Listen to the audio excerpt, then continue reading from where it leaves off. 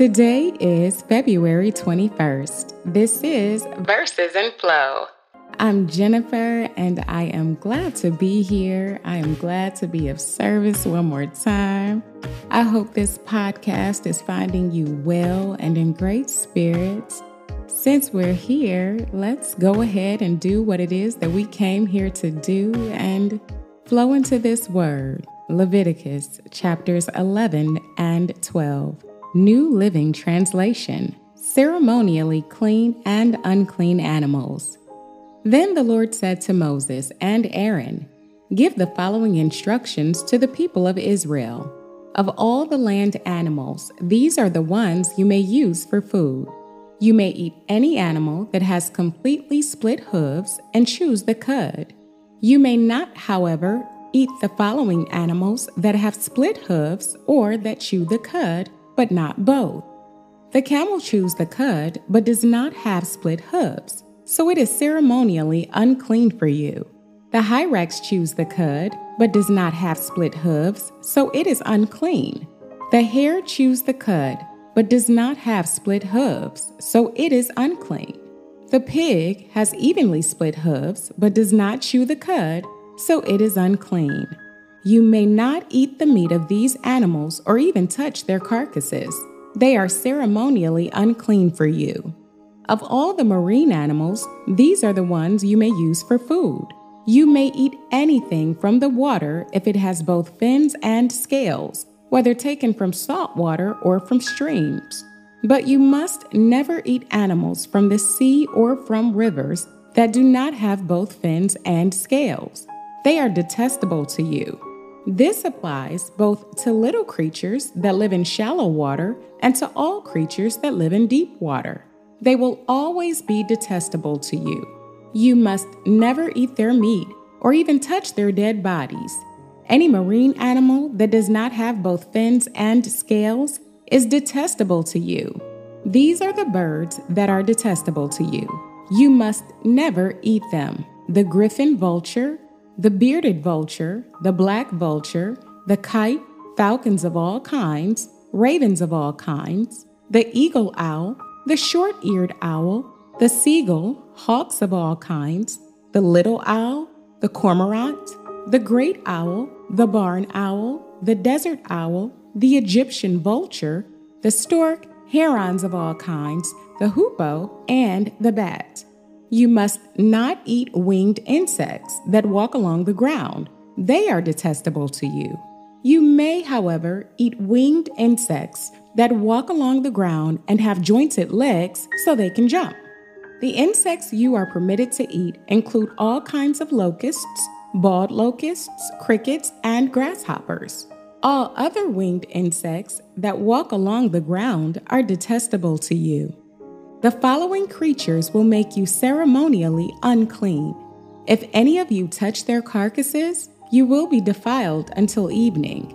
If you pick up their carcasses, you must wash your clothes, and you will remain defiled until evening. Any animal that has split hooves that are not evenly divided or that does not chew the cud is unclean for you. If you touch the carcass of such an animal, you will be defiled.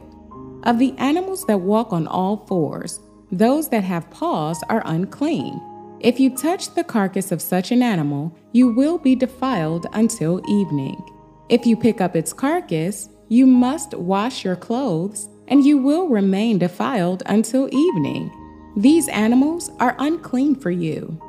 Of the small animals that scurry along the ground, these are unclean for you: the mole rat, the rat, large lizards of all kinds, the gecko, the monitor lizard, the common lizard, the sand lizard, and the chameleon. All these small animals are unclean for you. If any of you touch the dead body of such an animal, you will be defiled until evening. If such an animal dies and falls on something, that object will be unclean. This is true whether the object is made of wood, cloth, leather, or burlap. Whatever its use, you must dip it in water, and it will remain defiled until evening. After that, it will be ceremonially clean and may be used again. If such an animal falls into a clay pot everything in the pot will be defiled, and the pot must be smashed. If the water from such a container spills on any food, the food will be defiled, and any beverage in such a container will be defiled. Any object on which the carcass of such an animal falls will be defiled. If it is an oven or hearth, it must be destroyed, for it is defiled, and you must treat it accordingly. However, if the carcass of such an animal falls into a spring or a cistern, the water will still be clean, but anyone who touches the carcass will be defiled. If the carcass falls on seed grain to be planted in the field, the seed will still be considered clean. But if the seed is wet when the carcass falls on it, the seed will be defiled. If an animal you are permitted to eat dies, and you touch its carcass, you will be defiled until evening. If you eat any of its meat or carry away its carcass, you must wash your clothes, and you will remain defiled until evening. All small animals that scurry along the ground are detestable, and you must never eat them. This includes all animals that slither along on their bellies, as well as those with 4 legs and those with many feet. All such animals that scurry along the ground are detestable, and you must never eat them. Do not defile yourselves by touching them. You must not make yourselves ceremonially unclean because of them. For I am the Lord your God. You must consecrate yourselves and be holy, because I am holy. So do not defile yourselves with any of these small animals that scurry along the ground. For I, the Lord, am the one who brought you up from the land of Egypt, that I might be your God. Therefore, you must be holy, because I am holy. These are the instructions regarding land animals, birds, marine creatures, and animals that scurry along the ground. By these instructions, you will know what is unclean and clean, and which animals may be eaten and which may not be eaten. Purification after childbirth. The Lord said to Moses, "Give the following instructions to the people of Israel. If a woman becomes pregnant and gives birth to a son, she will be ceremonially unclean for 7 days, just as she is unclean during her menstrual period. On the 8th day, the boy's foreskin must be circumcised. After waiting 33 days, she will be purified from the bleeding of childbirth. During this time of purification, she must not touch anything that is set apart as holy, and she must not enter the sanctuary until her time of purification is over. If a woman gives birth to a daughter, she will be ceremonially unclean for 2 weeks, just as she is unclean during her menstrual period. After waiting 66 days, she will be purified from the bleeding of childbirth. When the time of purification is completed for either a son or a daughter, the woman must bring a 1-year-old lamb for a burnt offering and a young pigeon or turtle dove for a purification offering. She must bring her offerings to the priest at the entrance of the tabernacle. The priest will then present them to the Lord to purify her. Then she will be ceremonially clean again after her bleeding at childbirth. These are the instructions for a woman after the birth of a son or a daughter. If a woman cannot afford to bring a lamb, she must bring 2 turtle doves or 2 young pigeons. One will be for the burnt offering and the other for the purification offering. The priest will sacrifice them to purify her, and she will be ceremonially clean. Mark chapter 5, verses 21 through 43. Jesus heals in response to faith. Jesus got into the boat again and went back to the other side of the lake, where a large crowd gathered around him on the shore. Then a leader of the local synagogue, whose name was Jairus, arrived. When he saw Jesus, he fell at his feet, pleading fervently with him. "My little daughter is dying," he said. "Please come and lay your hands on her. Heal her so she can live." Jesus went with him, and all the people followed, crowding around him. A woman in the crowd had suffered for 12 years with constant bleeding. She had suffered a great deal from many doctors, and over the years, she had spent everything she had to pay them. But she had gotten no better. In fact, she had gotten worse. She had heard about Jesus, so she came up behind him through the crowd and touched his robe. For she thought to herself, if I can just touch his robe, I will be healed. Immediately, the bleeding stopped, and she could feel in her body that she had been healed of her terrible condition. Jesus realized at once that healing power had gone out from him. So he turned around in the crowd and asked, "Who touched my robe?" His disciples said to him, "Look at this crowd pressing around you. How can you ask, 'Who touched me?'" But he kept on looking around to see who had done it. Then the frightened woman, trembling at the realization of what had happened to her, came and fell to her knees in front of him and told him what she had done. And he said to her, "Daughter, your faith has made you well.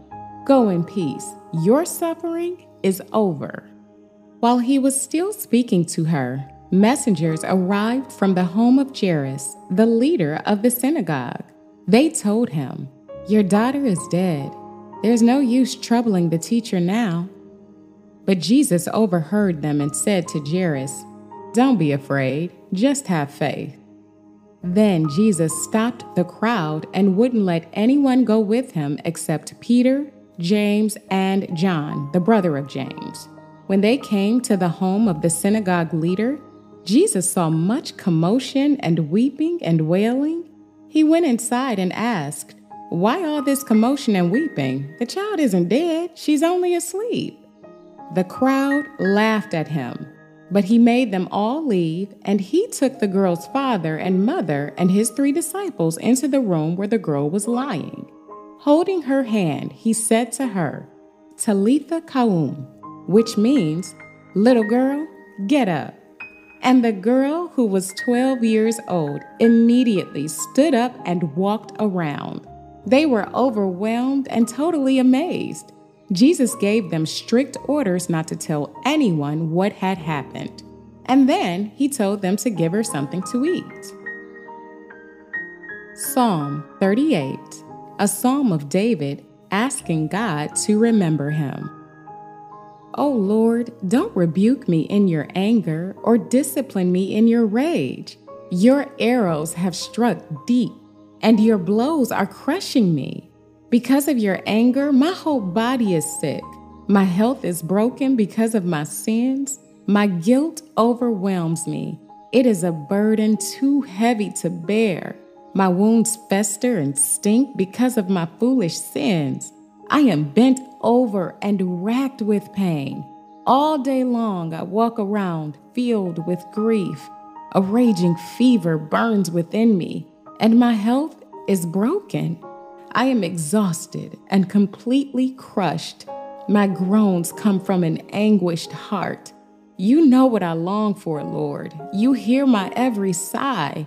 My heart beats wildly. My strength fails, and I am going blind. My loved ones and friends stay away, fearing my disease. Even my own family stands at a distance. Meanwhile, my enemies lay traps to kill me. Those who wish me harm make plans to ruin me. All day long they plan their treachery, but I am deaf to all their threats. I am silent before them as one who cannot speak. I choose to hear nothing. I make no reply, for I am waiting for you, O Lord. You must answer for me, O Lord my God. I prayed, don't let my enemies gloat over me or rejoice at my downfall. I am on the verge of collapse, facing constant pain. But I confess my sins. I am deeply sorry for what I have done. I have many aggressive enemies. They hate me without reason. They repay me evil for good and oppose me for pursuing good. Do not abandon me, O Lord. Do not stand at a distance, my God. Come quickly to help me, O Lord, my Savior. Proverbs chapter 10, verses 8 and 9. The wise are glad to be instructed, but babbling fools fall flat on their faces. People with integrity walk safely, but those who follow crooked paths will be exposed. So today in the Old Testament, we read right there in the beginning of Leviticus chapter 11, verses 1 through 8, a passage about dietary restrictions. And I want to share a quick note about that particular passage of scripture that provides a present-day connection, which may also offer additional insight about God, showing that there's more to this passage than what initially meets the eye. On the surface now, it does just appear to be a list of what they can and cannot eat, what's clean and unclean. And once again, there's a lot of speculation in the scholarship about the reason behind these dietary restrictions. These reasons span the gamut from hygiene and health, symbolic significance, and cultural distinctions. But those reasons aside, okay, are y'all ready for a science lesson? What I found fascinating was that clean animals are those that belong to the classification of mammals called ruminants, which comes from the Latin word ruminare. They also have cloven hooves, which means their hooves are divided in two. These animals include, but are not limited to, cattle, sheep, goats, and deer. Ruminants are animals that eat only plants. They're herbivores, and they have a unique digestive system. They use fermentation in their stomach to break down the plant-based foods they eat and turn it into energy. This process is known as rumination, which involves them regurgitating the partially digested food, or cud, and chewing it again. This helps break down the food further and releases more nutrients so they get the most energy from their food. As believers, we should take this concept of rumination and apply it to our spiritual lives. This bespeaks the idea of meditating on the Word.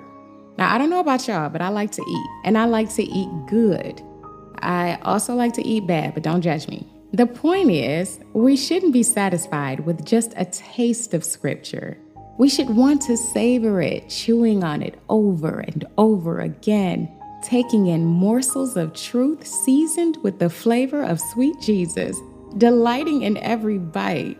We should chew on God's word regularly so that we can extract the maximum amount of nutrients that will nourish our souls and make us stronger beings. One last thing, just as these clean animals had separated hooves, so too should our walk as Christians be separate from the world around us. Our walk should look different. It should be different. Much of the Bible is enigmatic in nature. That is, it may be interpreted or understood in many ways. And this is why it's critical that we do read and study and converse about it in community with each other, sharing our thoughts, perceptions, takeaways, and insights. Because it is through community also that we're able to gain a deeper understanding. We can learn from each other's perspectives and experiences, and we can encourage and challenge one another in our spiritual growth. So for me, this is just reason number 199, while I am so grateful that I get to do this with you, that we get to come together in community to share and indulge in the rich, complex, spirit-watering palette of God's Word. Let us pray. Dear Heavenly Father, Lord, we thank you for this word. We thank you for this image of rumination and the thread throughout Scripture offering clues as to how you expect us to interact with you and your word. We thank you that your word is a word that invites us into relationship with you, a word that opens our eyes to what we can learn from each other and about each other. We thank you that this word is stratified and multidimensional and so applicable to our lives today. We thank you that this word of yours is so good, and we ask that you would continue to speak to us and through us. We pray that as we meditate on your truths, they will become our own, that they'll come alive in the depths of our hearts and our minds and in the marrow of our bones and in the sinews of our muscles, that we would be shaped and formed by it as it permeates every cell of who we are. Lord, we pray that this word might be a source of continual spiritual and emotional sustenance, that it might augment our lives, give us perspective, and help us to see things from new angles. We thank you for this community and the community of believers at large, for our fellowship and communion with one another. Lord, we thank you that we get to learn from each other. We get to challenge and encourage each other as we dig into this word together. Thank you that you are a God of community who wants to be with us. Your children are listening, God, and we ask that you would speak to us all day, every day, whispering your words of wisdom, grace, and love. Help us to know you more fully so that we can live our lives as you intend for us to live them.